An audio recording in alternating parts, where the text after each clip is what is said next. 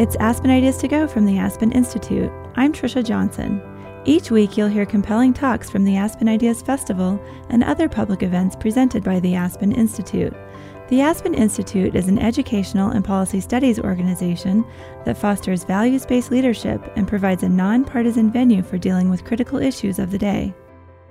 On this episode, Jo Boaler and Elizabeth Green discuss how to build a better teacher. Elizabeth Green is co-founder, CEO, and editor-in-chief of Chalkbeat, a nonprofit news organization covering education. She is the author of Building a Better Teacher, How Teaching Works, and How to Teach It to Everyone. Jo Boaler is a mathematics education professor at Stanford University and co-founder of YouCubed, a nonprofit that offers free math resources to teachers, parents, and students. She is an analyst for the Program for International Student Assessment and advises several Silicon Valley companies.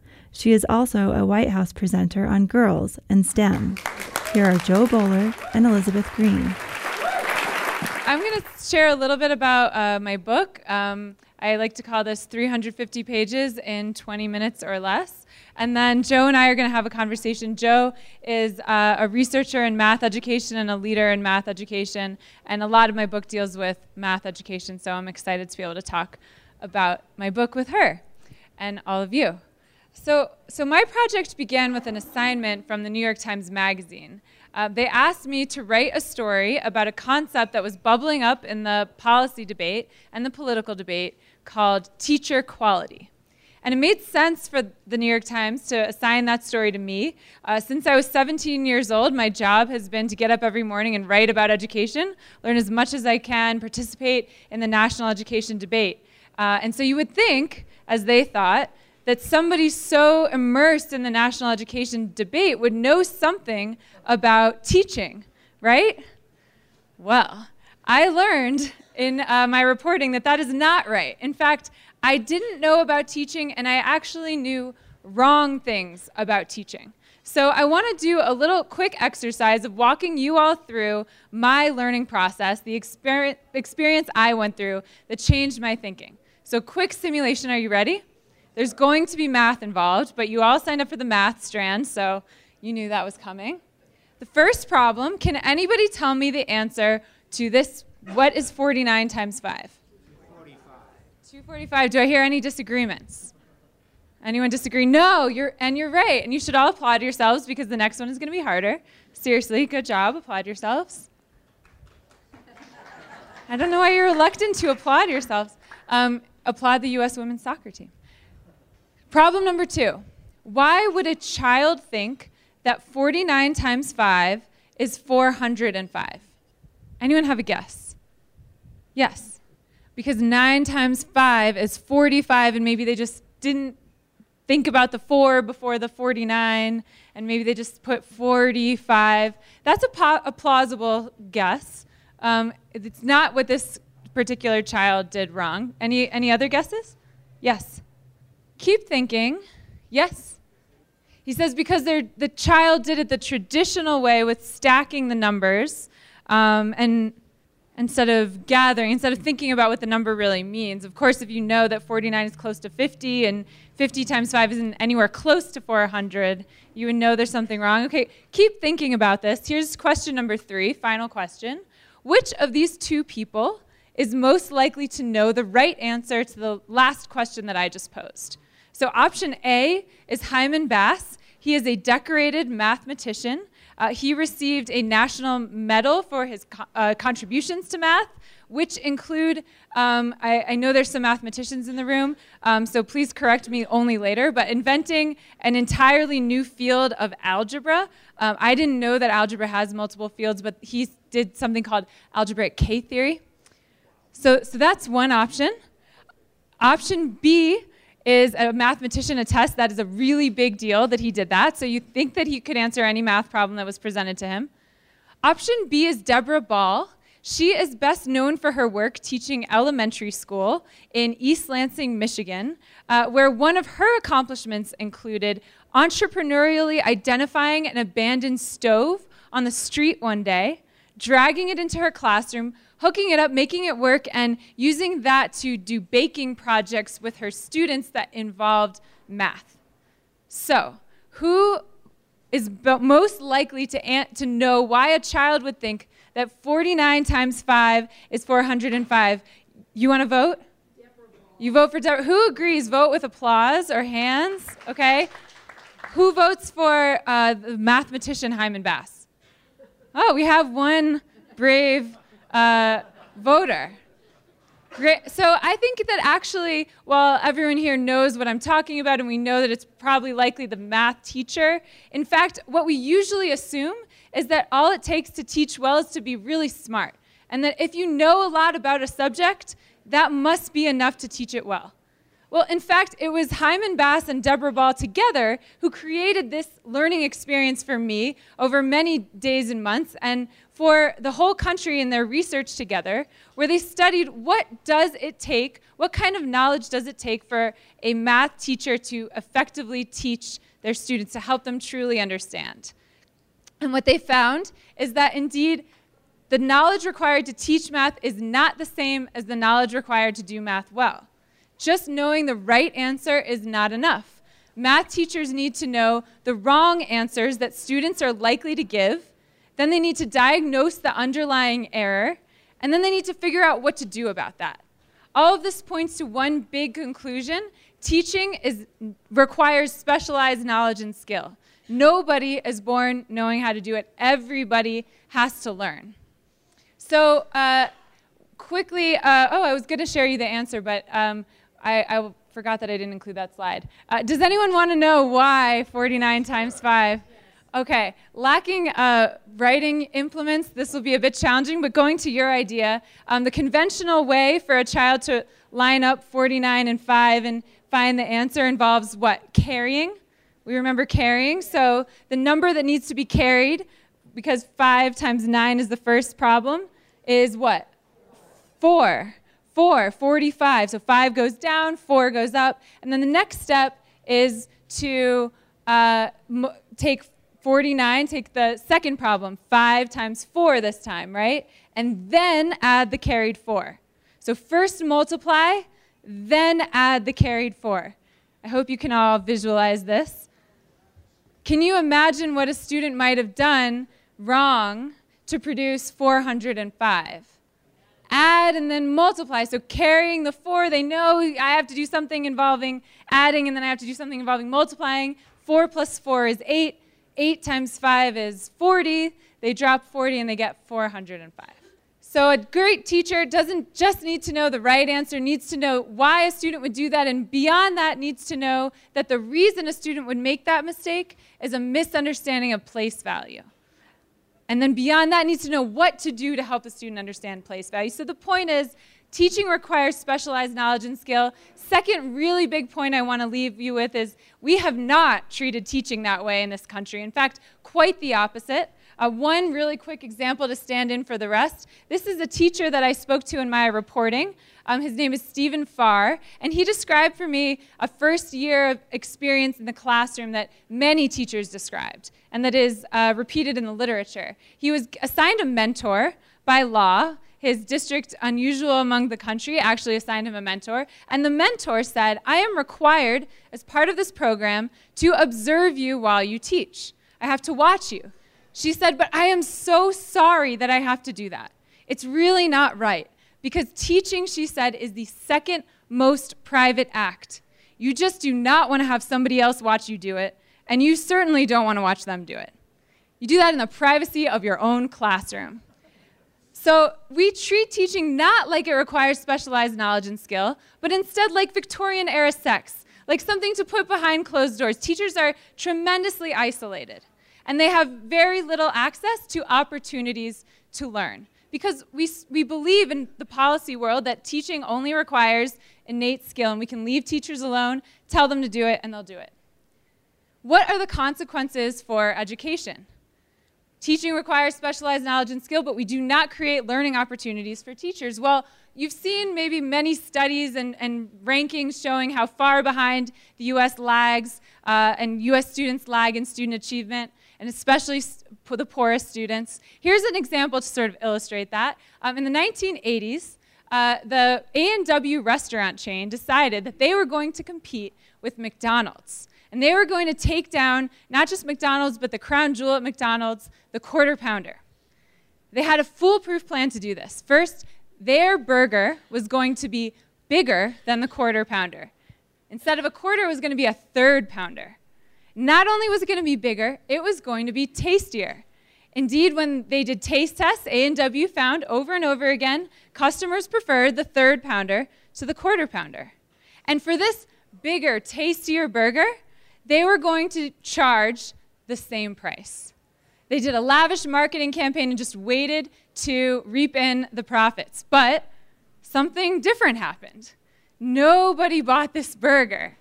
Nobody bought it. And they couldn't figure out why until they held focus groups with customers who said the same thing over and over again. They said, why should we pay the same amount for a third of a pound of meat at A&W as we do for a quarter of a pound at McDonald's?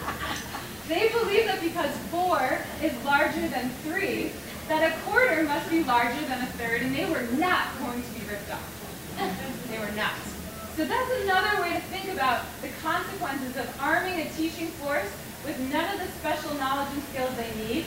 Of course, our students are going to be left ignorant. What do we do about this? Well, there's 2 main options on the table in the policy landscape. One says, hold the teachers more accountable.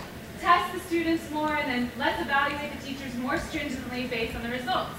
The other says, screw you, I don't want to be held accountable. I am a professional, and I need autonomy. I need to have my own space to make the judgments that I know what is best for these kids. Well, I think neither of these is going to work because neither acknowledges the reality that all teachers need to learn. And so we can't just have them be held accountable. We have to find, and we can't just leave them alone. We need to find a way to support teacher learning. So what can that look like? Okay. So what's an example of a place that actually treats teaching differently? I traveled to Japan, and I spent a lot of time in Japanese elementary schools, where they do not treat teaching like a private act. Instead, they treat it like a public good.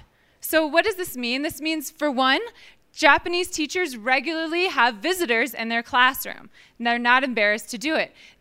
People are observing the teacher at work, and not only are they observing the teacher, they're observing what the students are learning, because that's just as important to the teaching process. So the public act, these lessons can attract just your colleagues from down the hall, or in some cases, as many as 1,000 teachers will gather from all across the country to watch a teacher in a large auditorium teach a lesson to real students live.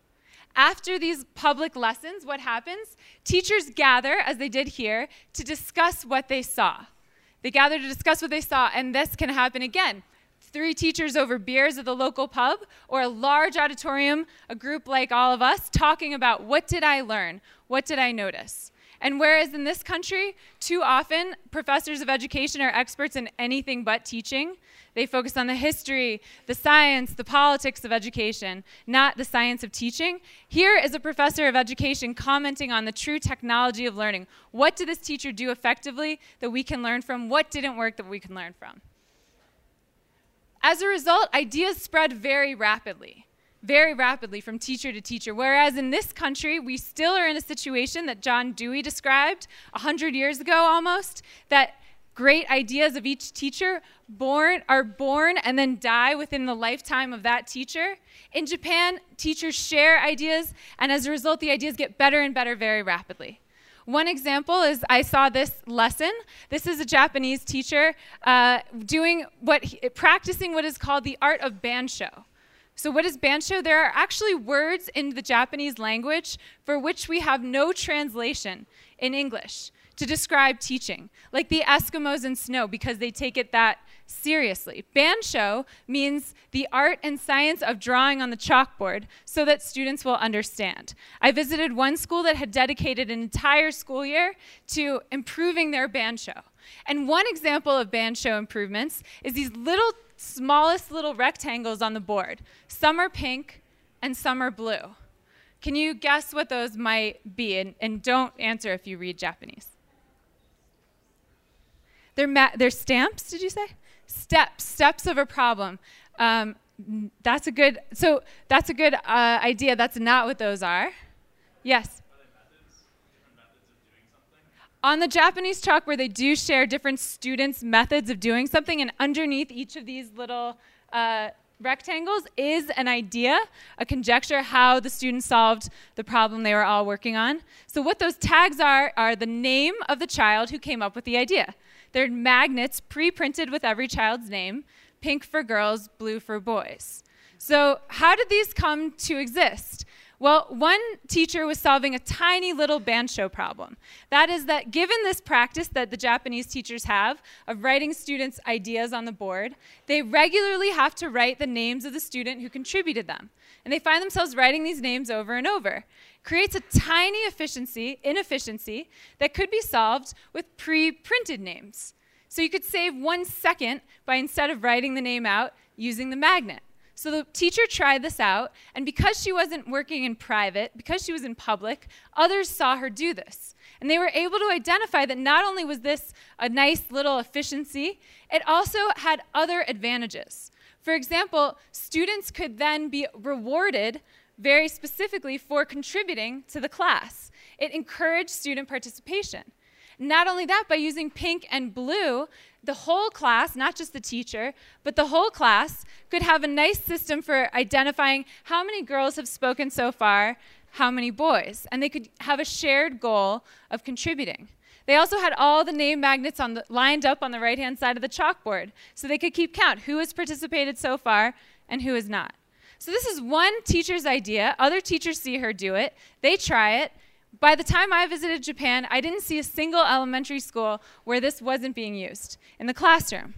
And that applies not only to small things like name magnets, but to big things, like transforming the way they teach math so that all kids can understand. Here's one more example. Through the practice of treating teaching like a public good, Japanese teachers have collectively identified the most productive problems to introduce important conceptual challenges. So these are all of the problems of the kind of 2-digit minus 1-digit that have to do with subtraction with regrouping.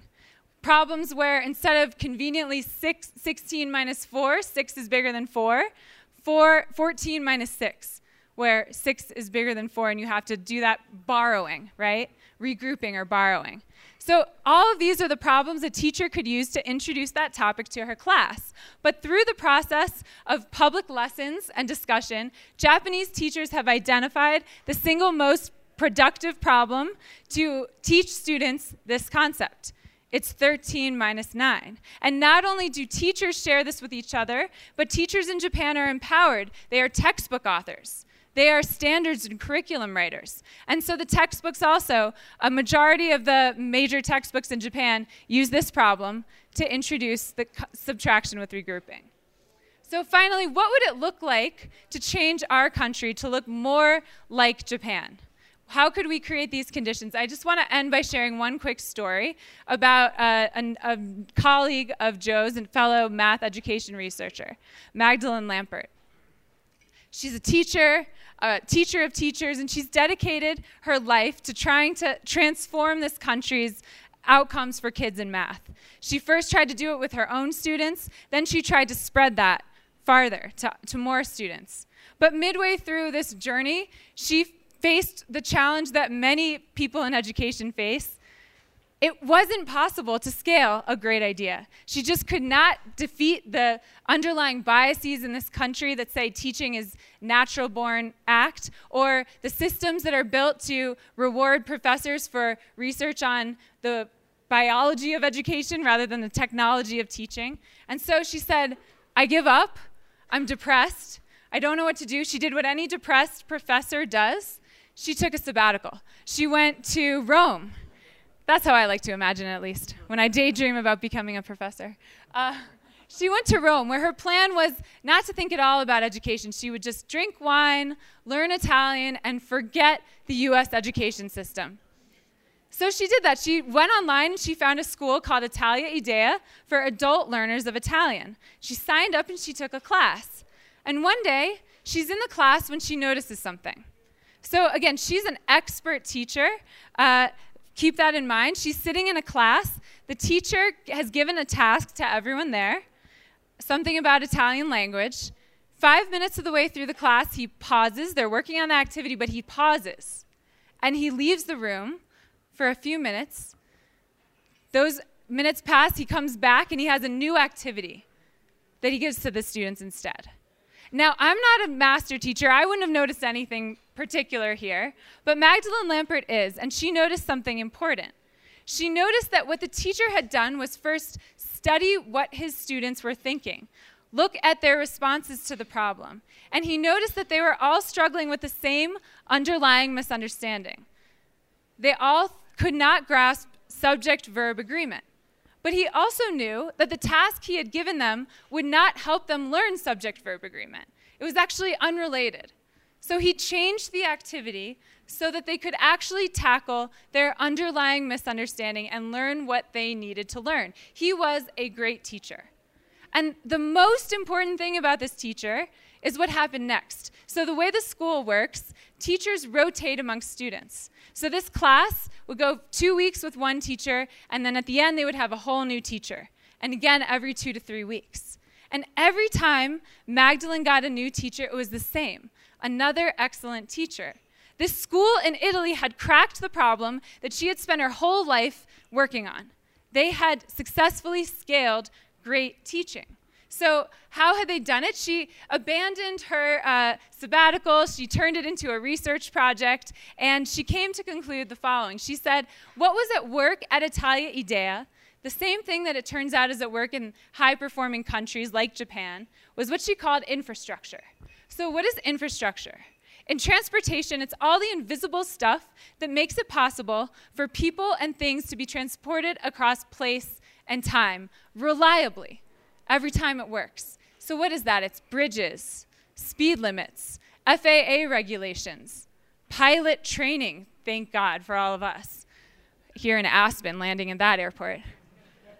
Similarly, at Italia Idea, educational infrastructure, an invisible educational infrastructure was at work, supporting teachers so they could reliably succeed every single time. The core ingredients of the school were the same as any school. They were teachers, students, and the stuff that they needed to learn, these 3 core ingredients. But rather than being left alone to invent the magic of learning, at Italia Idea, these 3 core ingredients were surrounded by an invisible infrastructure of supports that made their work possible every time. So what were they? One was material and technical resources. So why had that teacher been able to step outside of the room and 2 minutes later come back with a fully baked activity that targeted the underlying misunderstanding? Because at Italia Idea, teachers shared a lesson bank of great activities that they knew responded to what their students needed to learn. What else was at work? Induction, teacher education, and professional development. So it turned out, Magdalene learned in her research, that all of the teachers at Italia Idea had attended an institution designed to help them learn to teach at Italia Idea.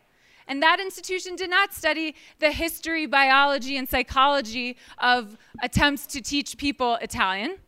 It studied the science of teaching. What kind of activity will lead to learning? They would rehearse activities with their students so they could practice before they came to real students and have real experience before they came. Finally, what else was at work? The organization of teachers' work. So in this country, we know that the average teacher spends 1,000 hours a year in front of students teaching. In countries that outperform us academically, it's almost half that, under 600 hours a year on average. That means that those teachers in Finland and Japan have 400 plus hours a year in which it is their job to learn to teach, to study teaching, to watch their colleagues, to study the curriculum, to study their students' work. The same was true at Italia Idea. They did not create their lesson bank in their spare time when they should have been having dinner with their families, as happens here with teachers in this country every day are forced to make those sacrifices. No, it was part of their job. So I introduced this idea of infrastructure because I think it is a much more productive way for us to think about moving our education system forward. I think we need to reject this false choice between either hold them more accountable or give them more autonomy. we can embrace complexity and say no. If we respect the work of teaching enough, we're going to give it the resources that it needs. Thank you.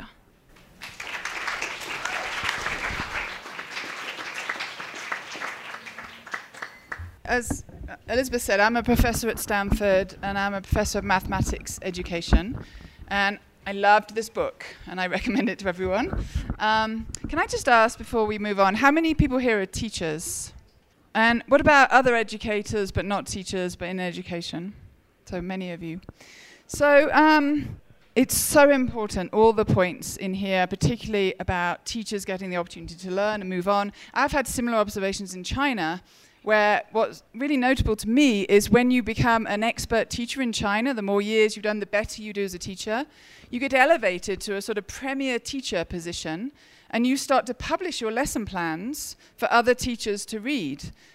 Here in the US, what do we do when teachers do well? We pull them out of the classroom, and all of their knowledge is gone. So, it's so important. What I want to do, though, in my question is talk to you about a different aspect of teaching and see what you think. Okay. So I'm partly asking this question, I think, because your book is mainly focused on elementary math educators, and I spend a lot of my time in middle and high school classrooms, and I work with middle and high school teachers mostly. But so I totally agree, teachers need knowledge and skill. There's absolutely no argument about that. But I think what I see with the teachers I work with, and I work with thousands of teachers a year, maybe more, is that at this point in time, teachers have been really beaten down by the system. I see teachers who used to be excited and now just teach from textbooks, who've been told what to do, who've been held accountable to tests they know to be bad, and who have lost their drive. And what I really feel we need, as much as teachers need knowledge and skill, is they need to be inspired and excited. We need to bring back creativity in teaching. The teachers need to be given and know they have the responsibility to take the decisions for their kids, to feel they have agency. And what we've been doing in our work at Stanford is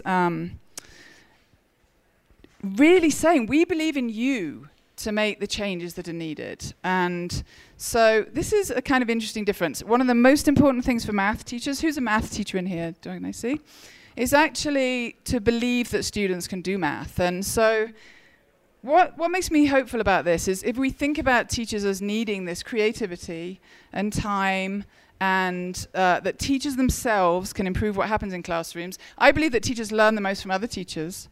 The issues of how to improve teaching get a lot more hopeful. And we actually are providing things to teachers where they talk to each other, where they network, where they do amazing things with each other and improve their own teaching. So I think when we think just about knowledge and skill, the answer is professional development that's lengthy time, takes a long time to do. So I think there's another side of teaching, and I think there's what we really want teachers to have, particularly in high school and middle school, which elementary teachers have in bundles, is care and compassion for kids. So how do we,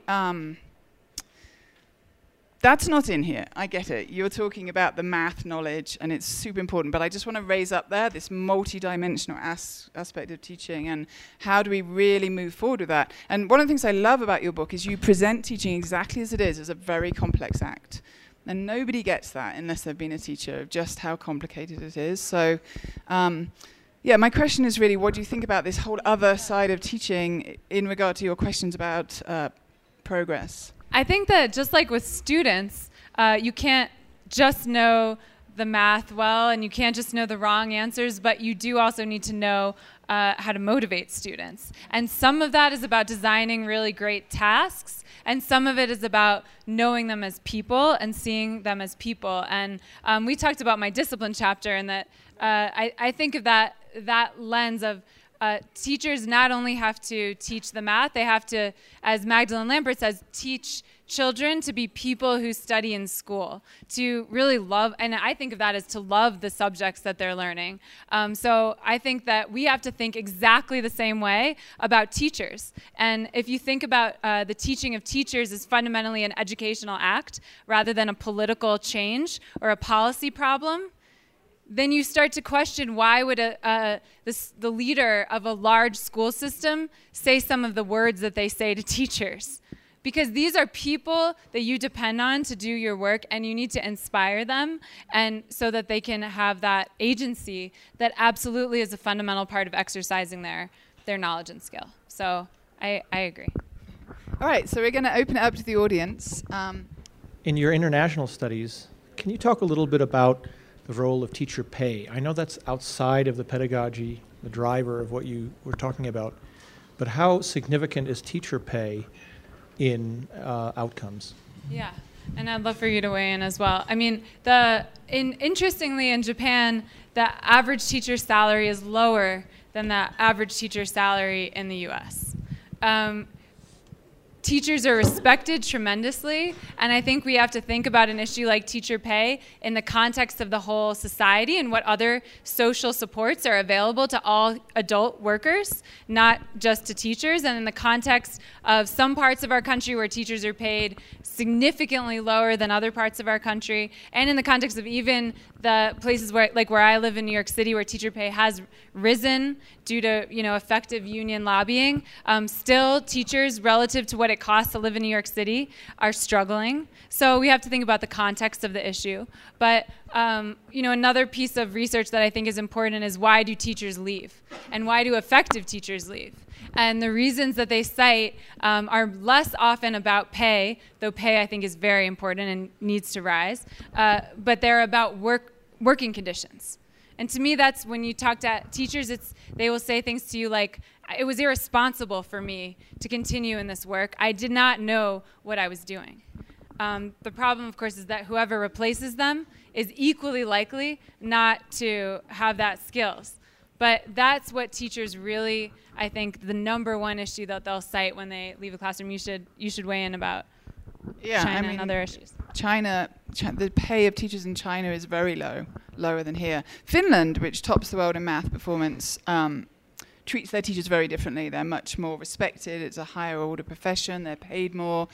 But it's hard to look across countries and say pay is the issue with our performance as a country.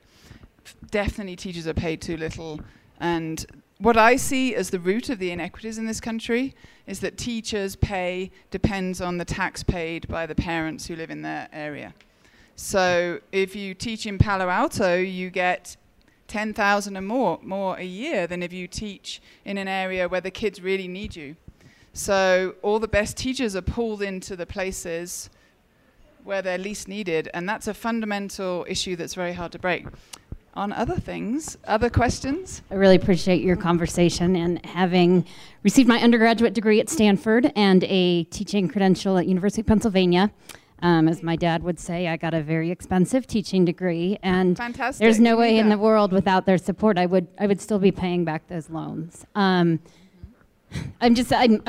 conflicted by so many things, but one of the things that's most troubling to me has been that when I went into the teaching profession, it was very much what a noble act and good for you. When all of my friends were moving on to other deemed more fitting careers, and I still struggle with that, even though I love what I do.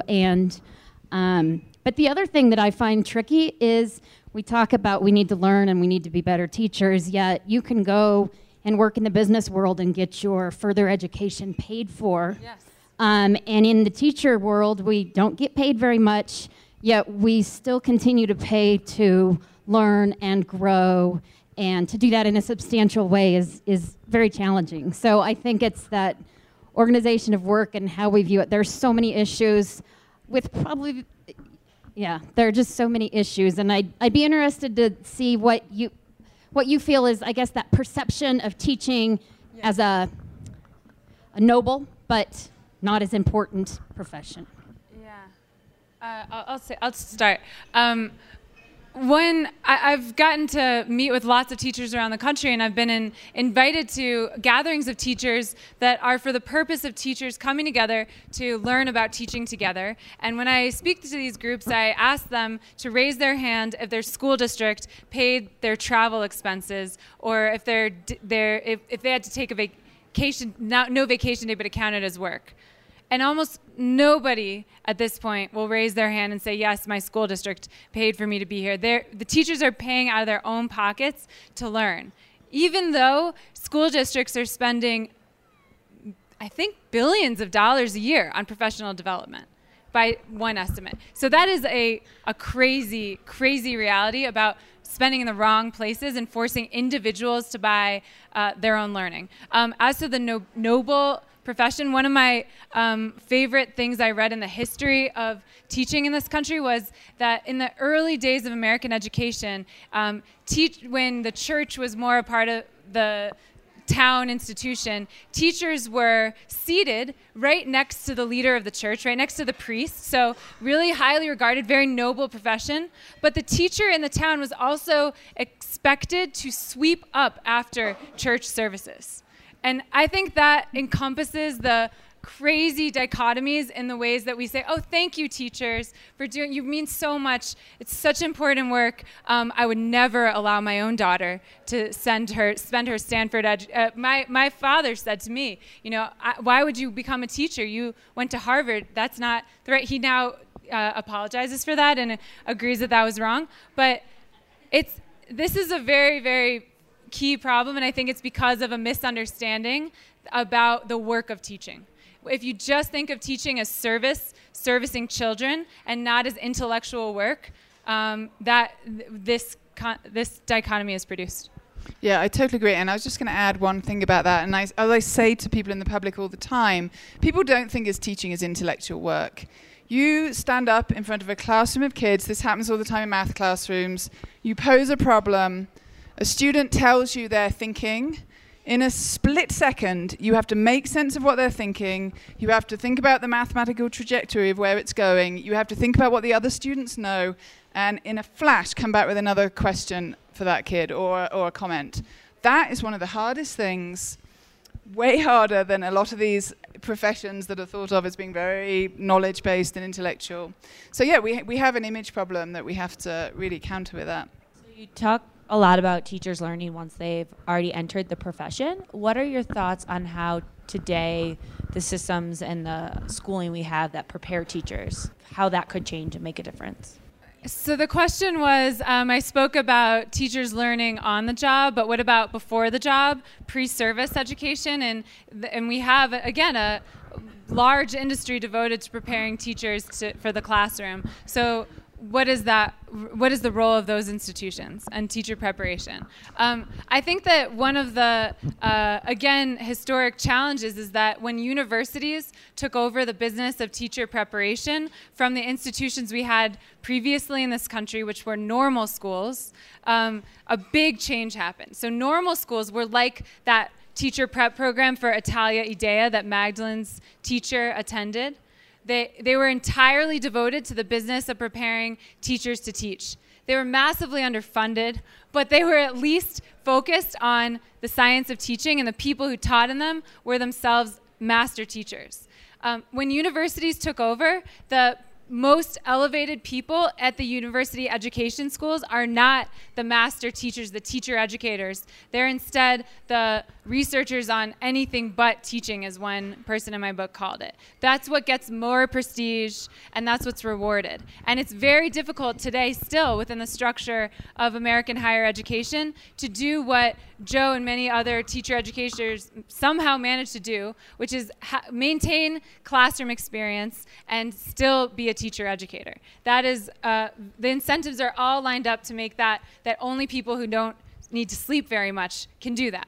So the result is that the people preparing teachers are themselves underfunded and undersupported, and often lack the expertise of this very same knowledge and skill that we're saying is important. And I think there's some positive movement, but there's some indicators that are troubling. I could share an example if you guys want to hear a sad story. I don't think you do, though. So I did the same talk, and I usually, when I do it longer, I mention this one, the father of educational psychology. His name is Edward Thorndike, and he was one of the people who began the practice of thinking that teaching is just common sense, even though he was a teacher educator, because his real interest was studying psychology. And he only did this because he couldn't get a job teaching psychology.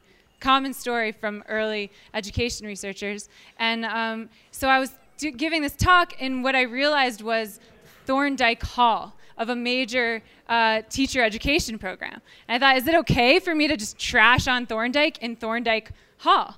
I decided to go with it because, after all, this institution had invited me to speak about a book that is not very positive about many teacher education programs.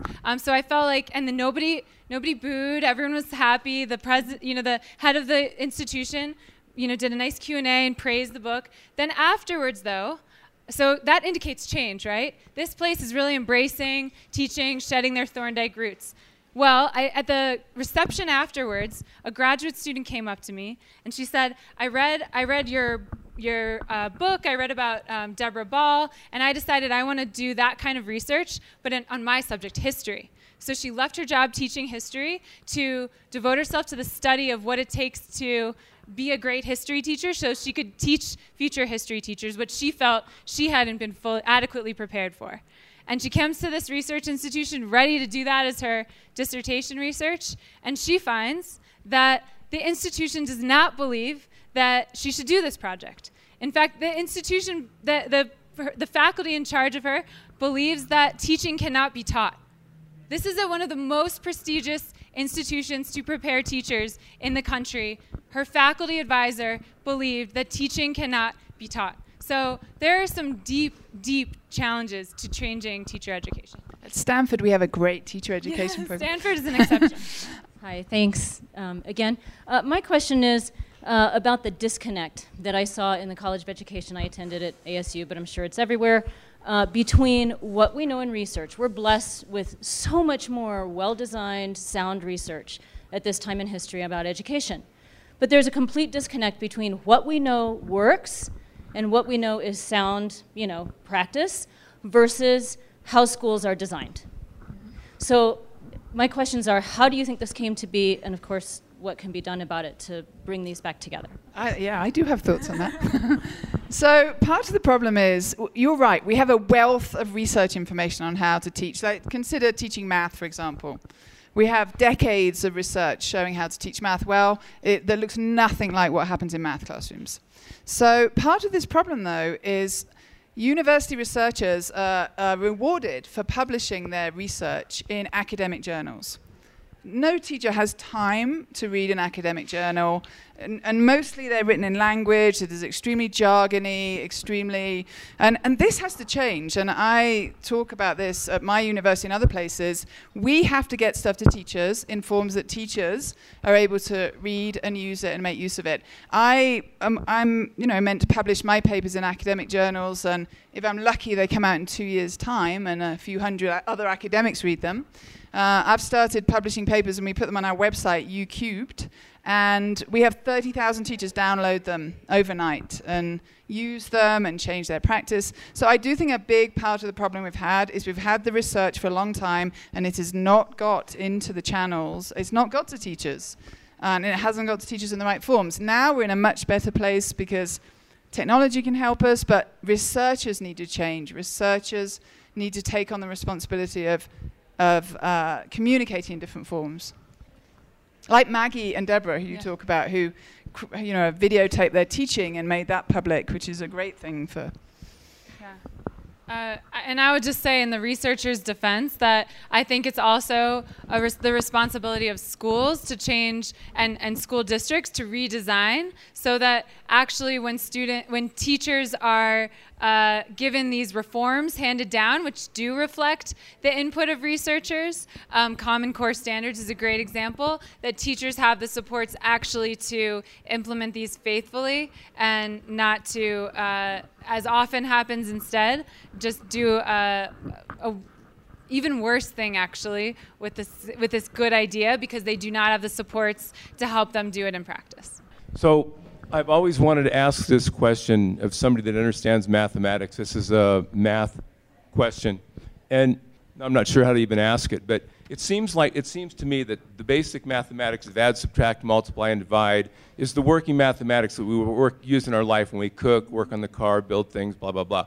Then you get to algebra, and algebra becomes more abstract. And I never had a physics class or a chemistry class that didn't have algebra in it. So I always had this thought that algebra might be the most important math class that we have in our career. Could you say, does that seem to be true or not true, or could you comment on that? Sure, I'd be happy to comment on that. So algebra could be the most important math class people have.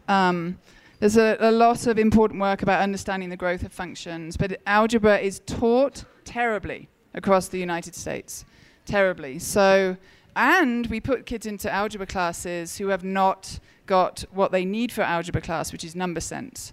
So people say to me, oh, kids are failing algebra because algebra is hard. Not the case. Kids are failing algebra because they haven't developed number sense.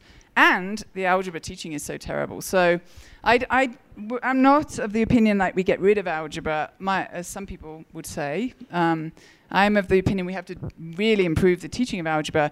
Talking of our experience with schools, I'm right in the middle of a summer camp right now teaching disadvantaged 7th and 8th graders algebra for 5 weeks. And they will learn more algebra in the 5 weeks of our summer school than the whole year they'll learn in school. And we've done it before. We see the outcomes just because of algebra teaching is bad, and the teachers don't get opportunities to learn any other way to do it. So my question is this. Is the teacher supposed to be a substitute or a surrogate parent or an educator?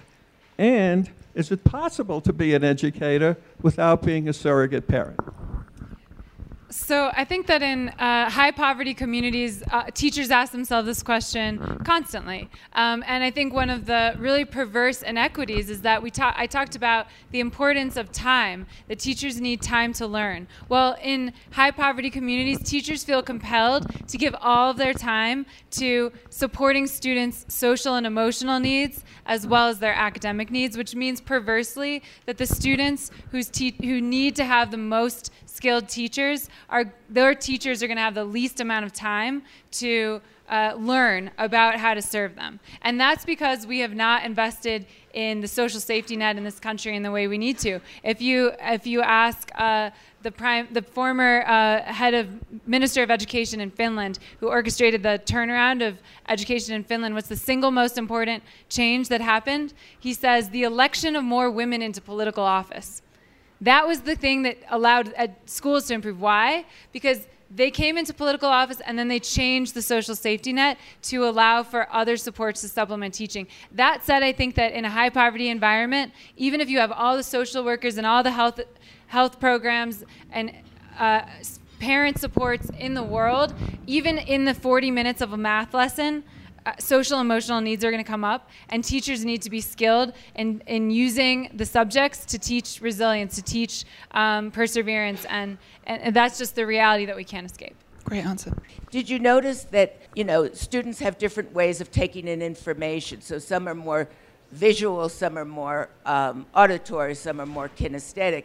Did you notice that the good teachers were moving around, the kids could move around, the teacher was talking to, how do you see it, how does it feel, how did you hear it?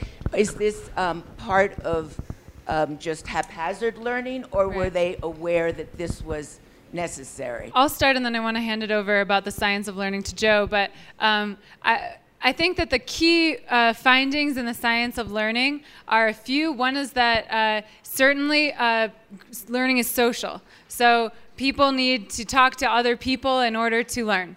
Very simple, and schools and classrooms need to be designed as such. Two, learning is not a dichotomy between fluency, memorization on the one hand, and conceptual understanding on the other hand. These two things are completely intertwined. So when you ask great memorizers, how do they do it? They connect the numbers they've memorized to meaningful concepts.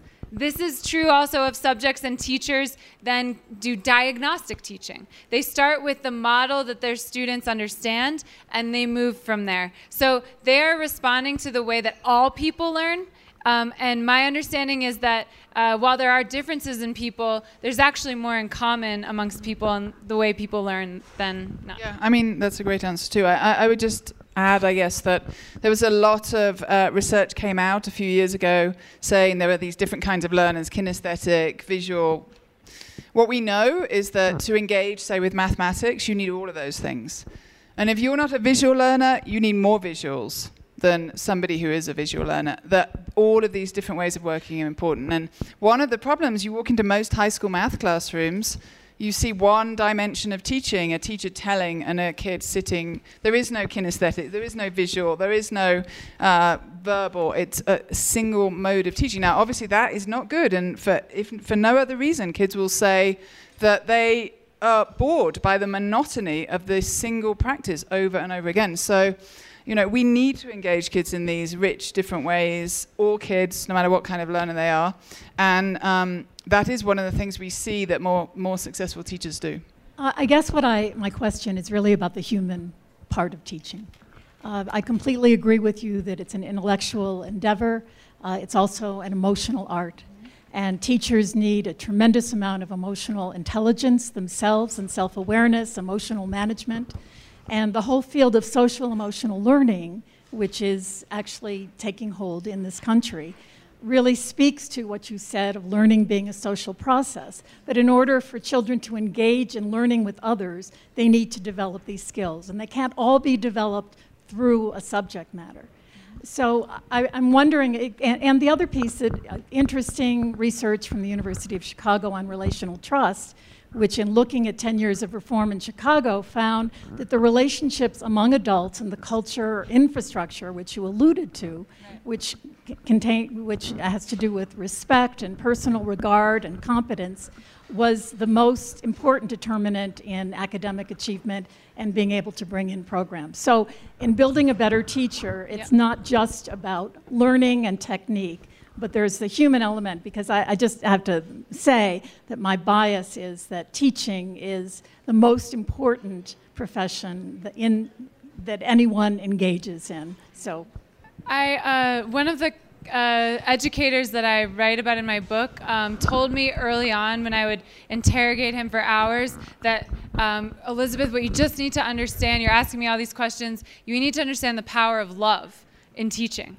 And I sort of ignored this. Finally, one of the teachers that I was observing said, if you're going to spend all this time in my classroom and write this whole book, you better teach yourself. So he gave me this challenge. I said, no, that's not a fair standard. What if we asked political reporters to run for office before they wrote about an election? What if we asked TMZ reporters to marry Kim Kardashian before they gave us the important updates on her body?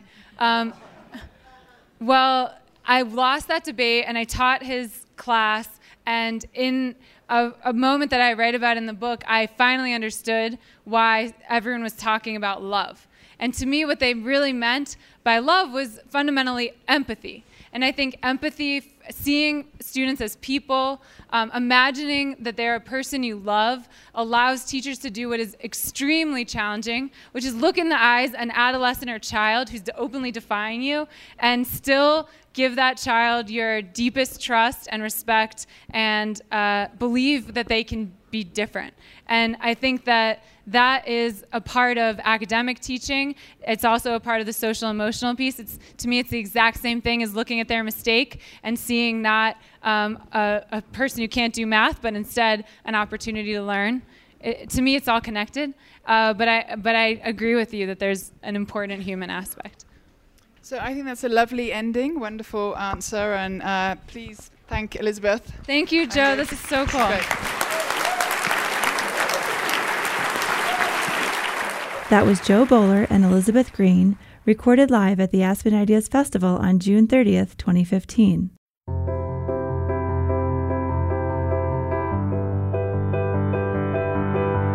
The Aspen Ideas Festival is the nation's premier gathering place for leaders from around the globe and across disciplines to engage in deep, inquisitive discussion and tackle the ideas and issues that shape our lives and challenge our times. You can discover more about the festival at our website, aspenideas.org. Make sure to subscribe to this podcast, Aspen Ideas to Go on iTunes or other popular podcasting services. You can follow the festival at Aspen Ideas on Twitter and Facebook. I'm Tricia Johnson, Editorial Director of Public Programs at the Aspen Institute. Thank you for listening.